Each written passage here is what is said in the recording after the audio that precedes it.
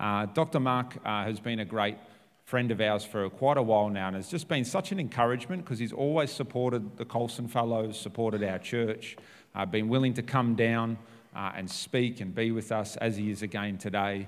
So he's an incredible man of God. He's a writer, a preacher. He's an Anglican minister.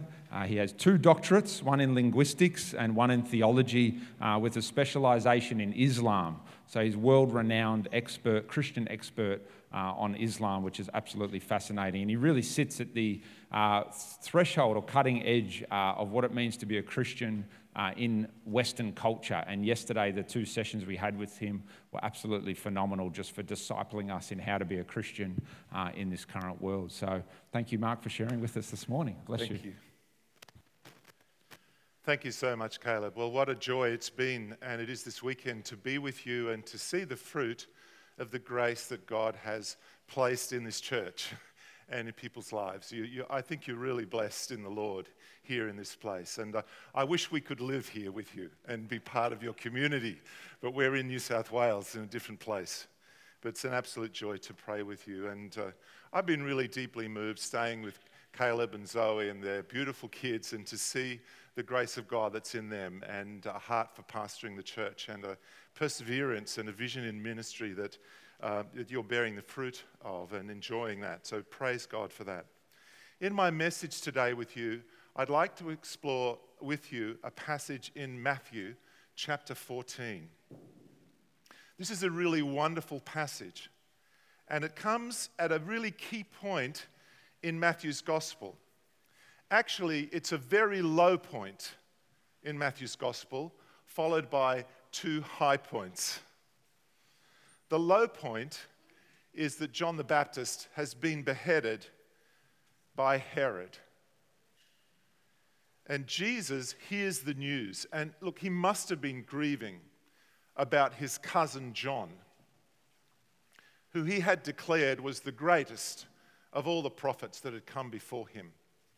It must have touched Jesus very deeply to hear from John's disciples who'd taken his headless body and buried it, and to hear how John the Baptist had died at the request of a young girl who was dancing before the king.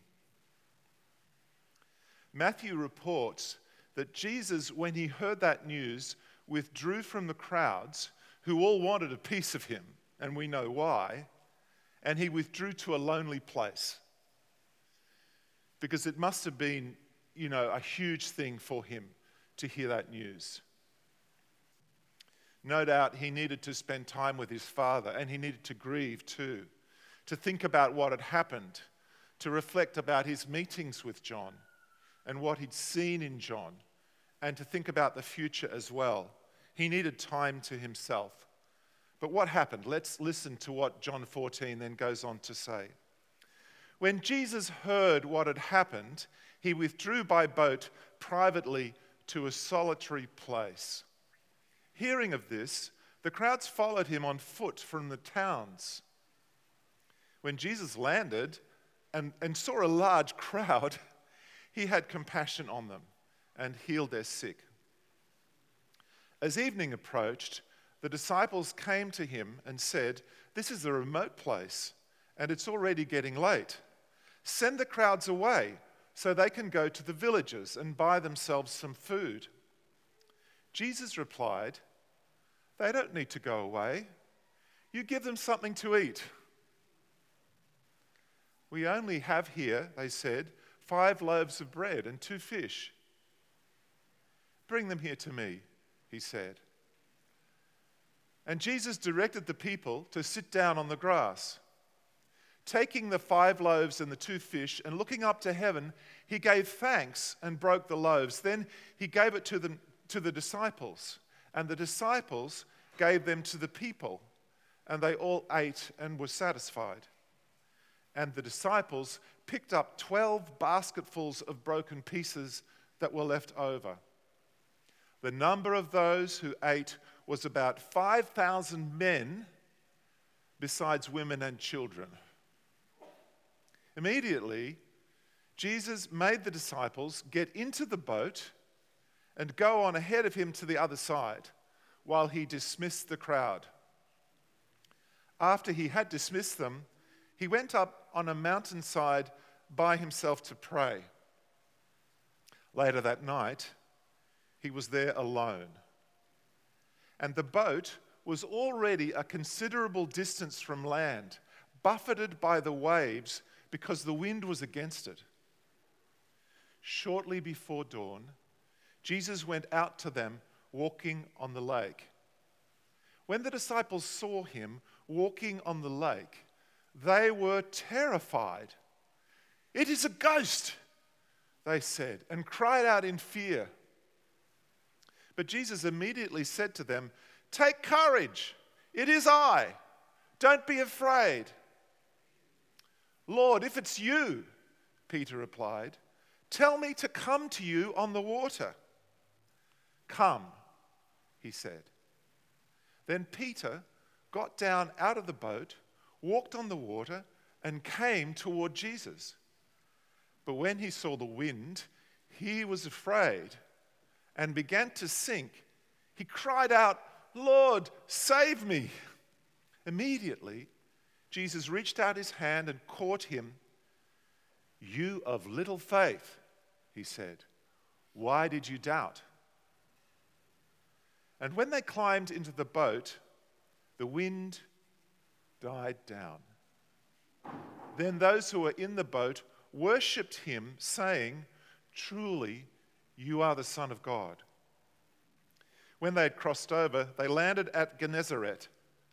And when the men in that place recognized Jesus, they sent word to all the surrounding country. People brought all their sick to him, and they begged him to let the sick just touch the edge of his cloak, and all who touched it were healed. Well, this amazing passage from Matthew's Gospel is about faith. What does it mean to believe? And I think it's really important that it comes off an episode of great loss and no doubt disappointment, even horror to many. The brutal killing of John the Baptist, the one who was sent to prepare a way for Jesus. Let's fill in some of the context in the story to listen to what's going on.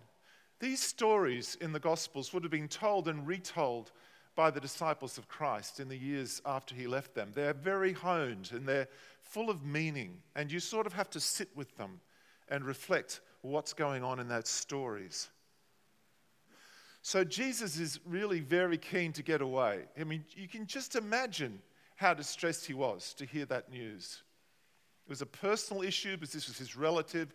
It was a kingdom issue because John was the great forerunner, the one who was sent to turn the hearts of the fathers and the children to each other. But the people are hungry for Jesus, and they see the disciples in the boat taking Jesus along the lake, and they run around the side of the lake to try and keep up. It must have been extraordinary. 5,000 men plus women and children. So how many people were there? Maybe 10,000 people. When Jesus lands in this place that he'd set aside in his heart and mind to pray and just be with his Father, he finds this multitude just hungry for his healing presence. And so he spends the rest of that day ministering to them. Just imagine, what that was like when he was carrying that grief, to be ministering to people in the midst of that at that time. But he sets his need aside. He has compassion on them. He heals the sick. That's what they've come for. That's what they're desperate to see. But the logistics are not up to it. There's no food there. Just think about it. 5,000 people, 5,000 men, plus the women and children in a deserted place, and there were no portaloos. That's a very messy experience. The mind boggles. And then everyone's hungry. Now, the disciples, who are trying their best to manage a bad situation, say to Jesus, we've got to do something about this. You have to send these people back so they can get some food and maybe go to the toilet as well. But that's not mentioned there in the story. And then Jesus he says to them, you give them something to eat. You know, it's an amazing thing that he speaks to them in that way. He knew what he was doing. He knew they couldn't answer that. It was one of those absolutely impossible things that Jesus sometimes asks us to do. Jesus, that's very funny that you would ask me to do that. They were really being thrown in the deep end at that moment. And they'd invested everything in following Jesus. They'd left their nets, they'd left everything, they'd seen amazing things, and he's telling them to feed this multitude. What would you do at that point? Well, they continue the conversation, and they say, all we've got is a few loaves and a few small fish. And actually, John's gospel tells us that this was a boy's packed lunch or packed dinner. There was one kid there whose mum had the good sense to give him something to take when he was following Jesus around the lake. So good on him. And this tiny amount of food, Jesus takes that and he consecrates it in prayer. He gives thanks to God. He acknowledges the Lord. And he tells everyone to sit down. And then he hands that little meal over to the disciples and he tells them to give it away, to share it out to others. What would you have been thinking if you had, there's 12 disciples and 2 fish, so you get about 1/6 of a fish and 1/2 of a loaf, and you're told to hand it out to the multitude. What would you have done? Anyway, a miracle happens. But where does the miracle happen? When does the miracle happen? It's a really important point in this story. Where does the miracle take place? Well, it takes place in the hands of the disciples. It takes place as they give away what little they have. And that's really extraordinary. There's a lot in that, isn't there? They had so little. They had just scraps in their hands, but every time they handed it out, they had more. The food multiplies in the disciples' hands as they give it away. Jesus was involving his followers in his ministry all the time. He sends out 12, he sends out 72, they debrief with him, and they were participating in this powerful act of God in an amazing way. I'm sure years later they must have remembered what that bread felt like in their hands and what that fish felt like, and the experience of handing it out and seeing there was as much or more left after they gave it away. The food multiplies in the disciples' hands. And then at the end it says the 5,000 men plus the women and children are all fed, and the scraps are cleaned up, and there's basketful and basketful of scraps left over. So it wasn't one of those picnics when there's barely enough to feed people. They had so much that there was stuff left on the ground. Anyway, it's getting late, as we'd already heard. It must have taken an hour or two for that to happen. And then Jesus sends everyone away. He dismisses them. And he sends the disciples off as well. And he gets back to the really purpose why he'd gone there, which was to grieve, to pray, to spend time with his Father. It says immediately, like as soon as the food was done, he immediately sends his disciples off. And you have to get the picture. It leaves Jesus completely alone there by the lake. There's nothing nearby. He's just on his own. The disciples must have been a bit unwilling just to nick off and leave Jesus by himself. It must have worried them. But it says in Matthew that he made them leave him there. He said, you have to go. And, if you've just been part of a miracle like that and you've seen what Jesus has done and he tells you to go, well, I think you go. You do what he says. And it must have been really close to dark when everyone was going away.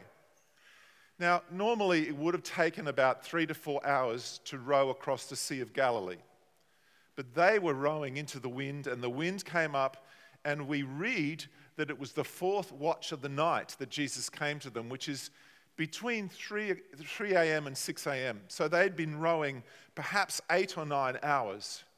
And when you're rowing and you're in a small boat and there's a huge wind blowing, you have to row into the wind. You can't be sideways. So whichever direction they wanted to go, they were having to go into the wind. And it was just taking hour after hour after hour. Jesus had really sent them into a tough place when he put them in that boat and sent them off. So Jesus has spent hours praying, maybe 8 hours praying there by himself.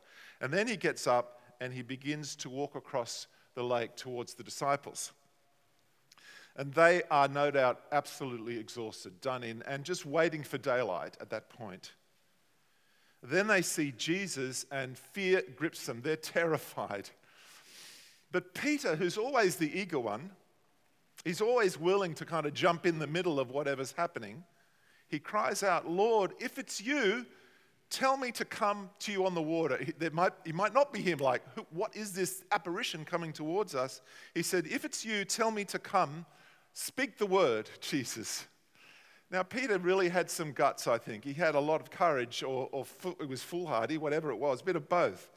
A glorious kind of foolhardy courage. And it's like he's saying to Jesus, "I believe, tell me it's true." I can do that if you tell me. If you speak the word, I think I can do it. Anyway, Jesus just says, "Come." So Peter comes out, he's walking on the water. Now, Peter was a fisherman. He knew boats. He understood about drowning. He understood about the need to stay in the boat. This was his area. But Jesus was calling him to come, so he comes. It's really an amazing moment. He must have thought about that a lot over the years. I think many of us have had that moments where we've seen something extraordinary that God has done, and we think about it later. It shapes us. It really influences us. The NIV translation, which I read to you, says Peter saw the wind. It's a really strange thing because you don't normally see wind. It's invisible, isn't it? Actually, what the Greek says is he saw the violent wind, and then he was afraid. So I think it means he saw the violence of the wind, the thrashing waves, the wind-swept spray in his face. He can hear the noise in his ears. And as he's distracted by that, as he kind of attends to that, he begins to sink. And so he cries out, "Lord, save me." It's really interesting what happens there. He's distracted and he's doubting, but at the same time, he's believing.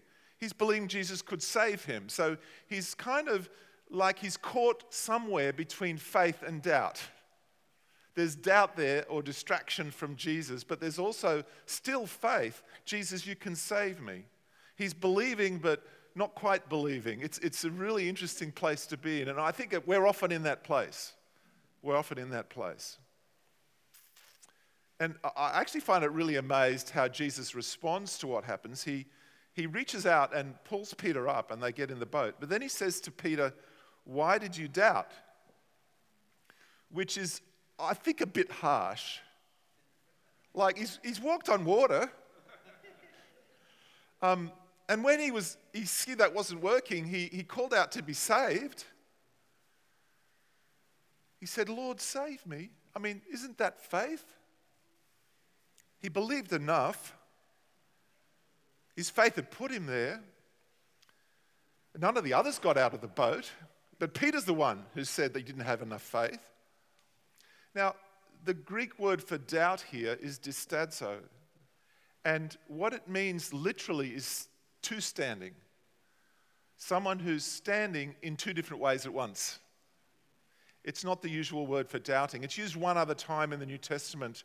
In Matthew 28, interestingly, another place where it says people worship Jesus, and it says that some doubted, some were two standing at that time as well. What does it mean, this two standing word?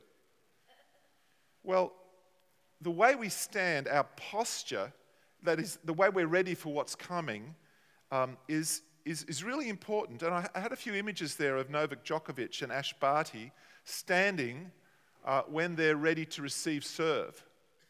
It's really striking. Like, this guy knows how to stand. He's ready for that one thing. And Ash Barty's the same. She's totally 100% focused on that ball that's about to come over the net to return serve.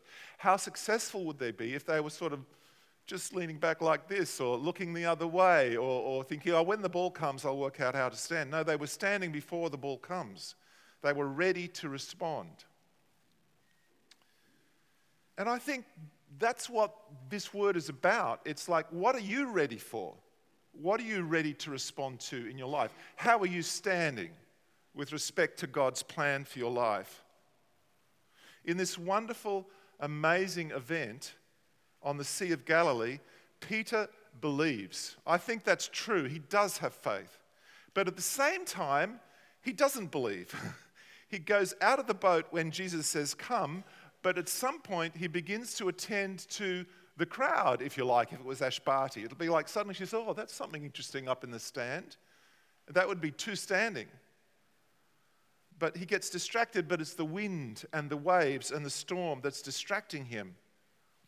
He starts paying attention to what the wind is doing, and he's caught between Jesus and the wind and the waves. But fortunately for him, Jesus is there to pull him back out. They climb into the boat, the wind calms down, and everyone in the boat is stunned. What is going on here? What do we make of it? It says they worshipped him. Have you noticed in this whole passage how Jesus keeps sending the disciples into tough situations? He keeps throwing them in the deep end. He does it at least 3 times. He does it in the evening by the lake when he gives them a few scraps of food and tells them to feed more than 5,000 people, sitting down, ready to receive dinner. The miracle of the loaves and the fishes, which happened in their hands. You know, I completely believe that if the disciples hadn't gone ahead and tried to distribute that food as they did, the miracle would not have happened. There wouldn't have been enough. It happened as they gave it away, as they stepped out. It's not that Jesus turned the food into a great pile so they could see there was enough. He just gave them a little bit and said, give that out. And they did it. And amazingly, there was more than enough. The second time is when Jesus sends the disciples out into the deep water of the lake. He tells them to go off without him, and they have no idea what a tough night they have ahead of them. And the third time, I think, is the hardest and the most amazing, when Jesus calls to Peter and says, come, across those waves. When was the last time someone asked you to walk on water?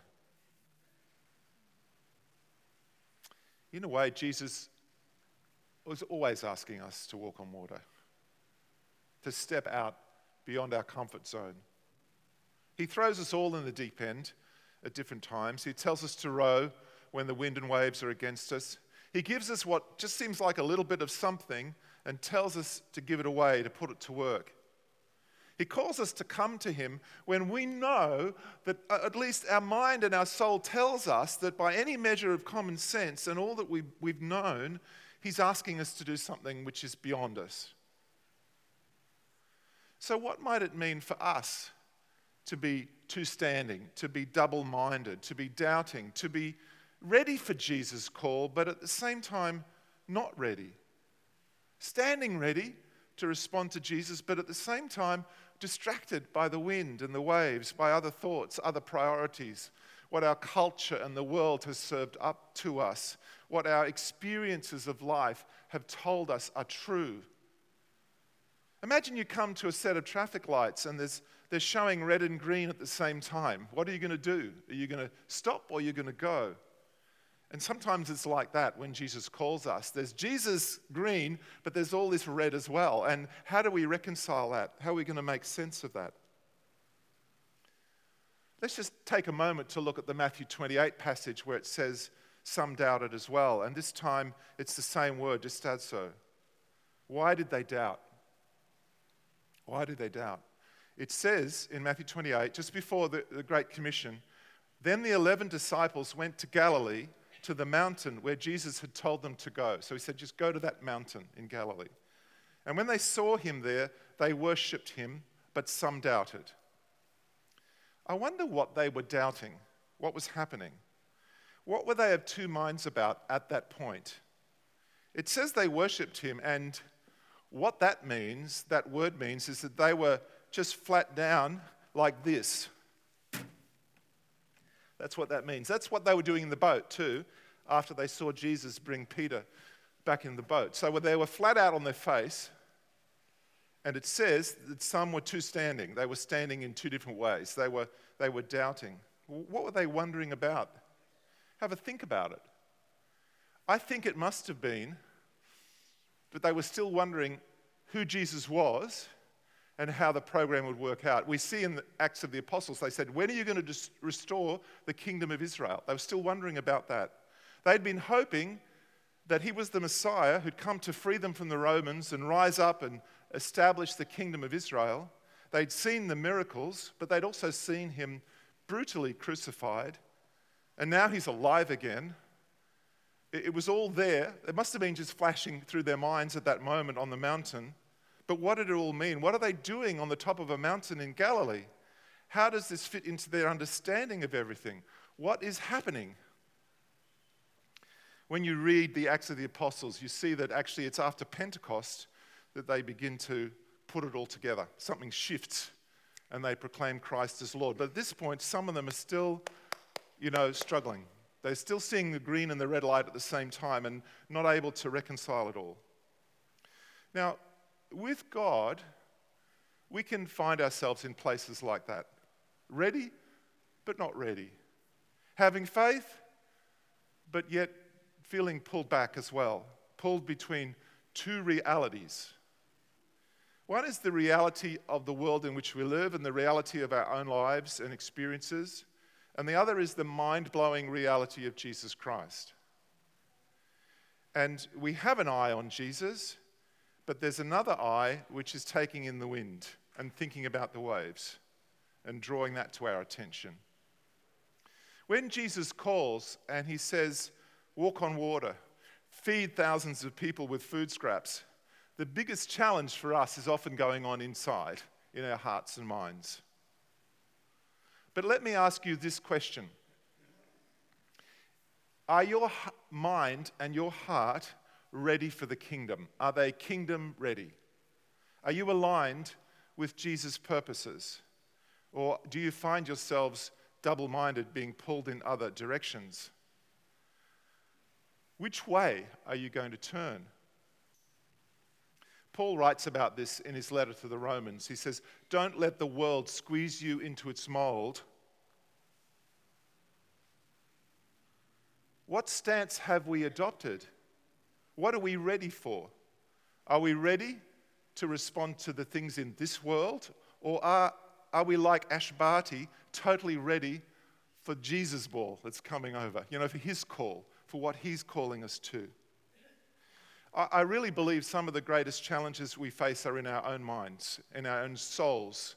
When we say the soul, we mean our memories, our emotions, the things that have shaped us, our psyche. The greatest challenges are often there. The things we believe, that we hold on to, that are sometimes contrary to Jesus' thoughts, and the fog, as we heard about, that interferes with our ability to see the truth. This is our worldview, the way we think about the world and who we are in it. And the worldview we have is often deeply shaped by our culture, and that can make us double-minded when we're called by Jesus. Actually, we're called to have a renewed worldview, a worldview that's God's worldview, so that when we hear Jesus calling, we are not caught out, double-minded, trying to process other voices at the same time. When people speak about worldview, we can think about life's big questions, like what does it mean to be human, or what do we think about freedom or justice, equality, human rights, sexuality, identity. These are important issues, and we were thinking about them yesterday, asking, who are we? What does it mean to be human? How do we think of ourselves in time and in history? But I think often the biggest challenges to us, the kind of real challenge of double-mindedness, is not so much our philosophy or our big picture politics. It's what I would call our emotional worldview, what has shaped our souls, how we see ourselves, how we feel about ourselves and ourselves in relation to others. And that's an area where we really need the gospel to go deep and to transform us, to reshape us. I was just speaking with Zoe yesterday, and she spoke about the idea of reparenting, that sometimes when someone's really damaged, they need to be reparented, in a way to be reformed. And that's what our Father God loves to do for us, to reform our hearts, to reparent us, and to enter into the love of God can change us. And one of the symptoms of what we need to address in our double-mindedness is our self-talk, the things we hear ourselves saying or thinking in challenging circumstances. How do you think about who you are before God? I mean, how do you really think? Is your self-talk in line with God's word and the truth that is in Jesus Christ? Are you speaking words of life into your own life? I think this really goes deep, and it's a question we all should ask. In order to be ready, standing ready for one thing, which is Jesus' call, we need to be asking, is our way of talk, is our way of thinking about ourselves and others too, is that in line with how God sees us? Is that in line with the cross and what Jesus has done for us and the identity that he's given us? Now, dear Peter was thinking, the wind, the waves, Jesus, help me. But Jesus was thinking something else. Jesus was thinking, Peter, you can walk on water. Just believe. The disciples were thinking, we can't feed this crowd. We have next to nothing. Jesus was thinking, you've got this. You can do this. You can feed them. And they could actually. They really could, in step with Jesus, because that's what he was asking them to do. You know, there can be many ways that our souls, our thinking, our hearts, our feelings are not aligned with the kingdom of God. One way is by our sin, and so we confess our sin. But today I want to invite you to think about the way our thoughts are sometimes misaligned with the kingdom of God. Our thoughts about our futures and where our security lies, about our families, about our work, about our identity in the eyes of others. Really, is our thinking distracted by the ways of our culture, by our experiences, distracted from the reality of Jesus' kingdom? I really admire these Colson Fellows who've devoted a year to developing and clarifying a biblical worldview, how to think about power, how to think about human identity, how to think about the future of nations, how to trace the threads of philosophy of humankind down through history and to evaluate that against the word of truth in the Bible. Really seeking out what is true. What a beautiful hunger to have and to act upon. But the challenge of double-mindedness is not just about our intellect. It's not just about how we answer deep philosophical questions. It's also about how we see ourselves emotionally, our emotional worldview. When you hear Jesus' voice calling to you, you can be held back and distracted by just so many things.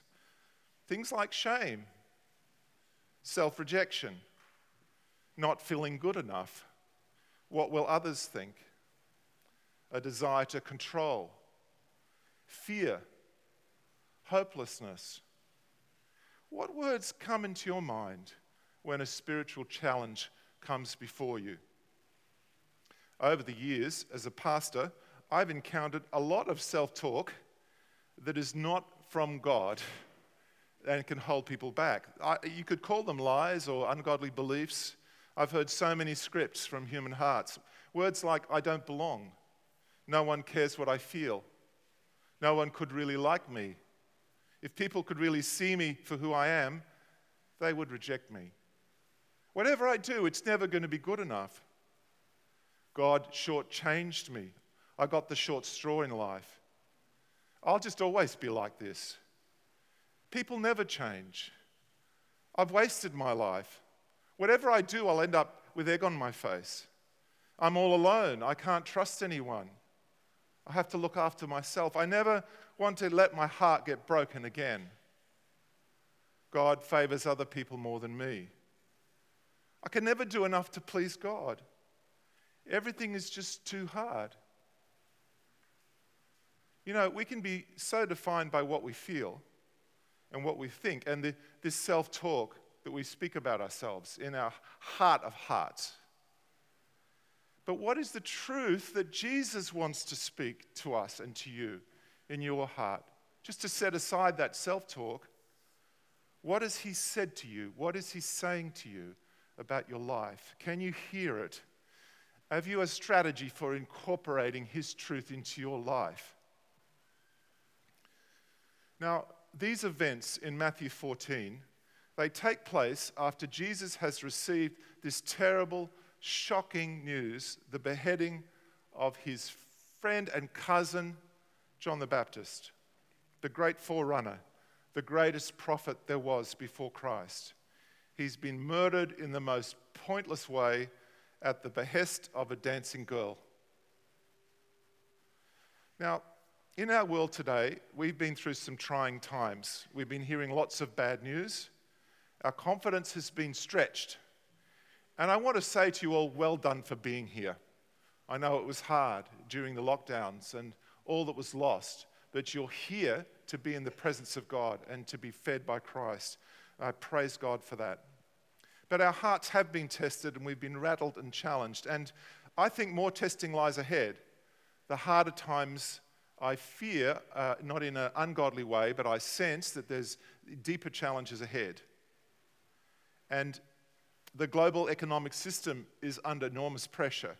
President Putin now speaks of nuclear war. His officials speak of World War III. China is rising with ill intent. Inflation is back. Global supply chains are disrupted. Nations now are facing starvation. People are fearing climate crises. We are all being thrown into deep water, deeper than we know, I think.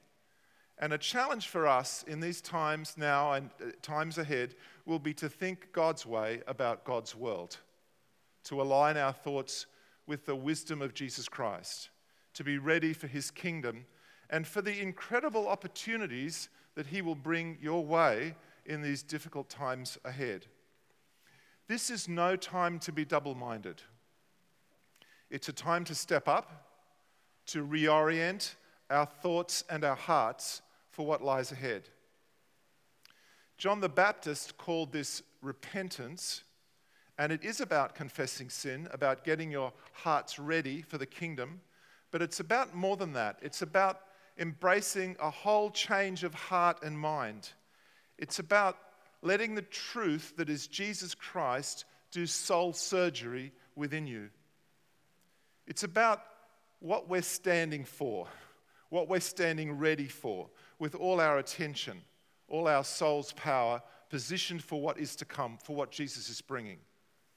It's about devoting ourselves to be totally present for God, standing ready for this one thing, which is to hear Jesus' call for us to trust him, to follow him, and to live that out. These stories, feeding the multitude, Peter walking on water, they were recorded for you. They are your stories. In a way, they're meant to be the stories of your lives, of our lives together. When Jesus calls you to serve, to step out, to listen to his voice, to feed the multitudes, to walk on water, I just say this, be ready. Be ready, heart, body, and soul. Be ready, so you won't be distracted by other things, by your own internal voices or the voices of the world. Be ready for that moment. Be prepared. Give Jesus your full attention. Always remember, when Jesus calls, he provides. Absolutely. He is enough to fulfill his call. Be prepared like Ash Barty. Make a commitment that your mind is ready to be renewed, transformed by Jesus' thoughts. Don't let the noise of this world or your inner self-talk distract you from hearing God's voice. If you find that a hard challenge to do that, to move to what you know God is saying from what your interior voice is saying, find someone to help you who can step you through that. Get some assistance, because God loves to work at that place in someone's life. Let's just take a moment, just a moment of quiet, to reflect on what's your self-talk been, and what is Jesus saying to you? What has he been saying to you? What would he say to you now in the midst of any troubles that you're facing? Let's just take a moment to ask Jesus to speak his truth into our hearts. And after we've done that, I'd just love to pray for you. Lord Jesus, I pray that you would come to us now, that you'd speak truth, your truth into our hearts by your Holy Spirit.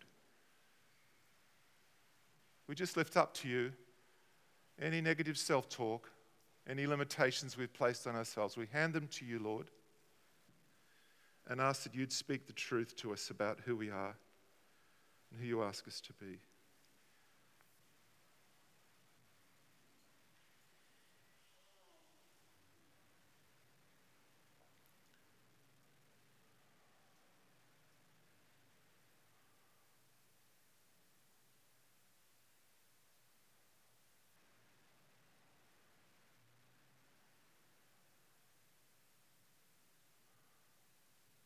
Lord God, you are holy, righteous altogether. Every word that comes from your mouth is truth.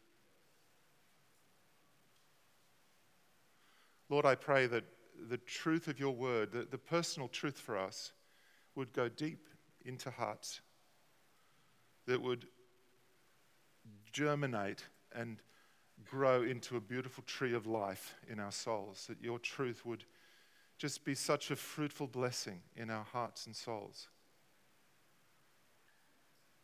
I stand against the lies that have crippled us and held us back. And we tear them down in the name of Jesus. We break their power.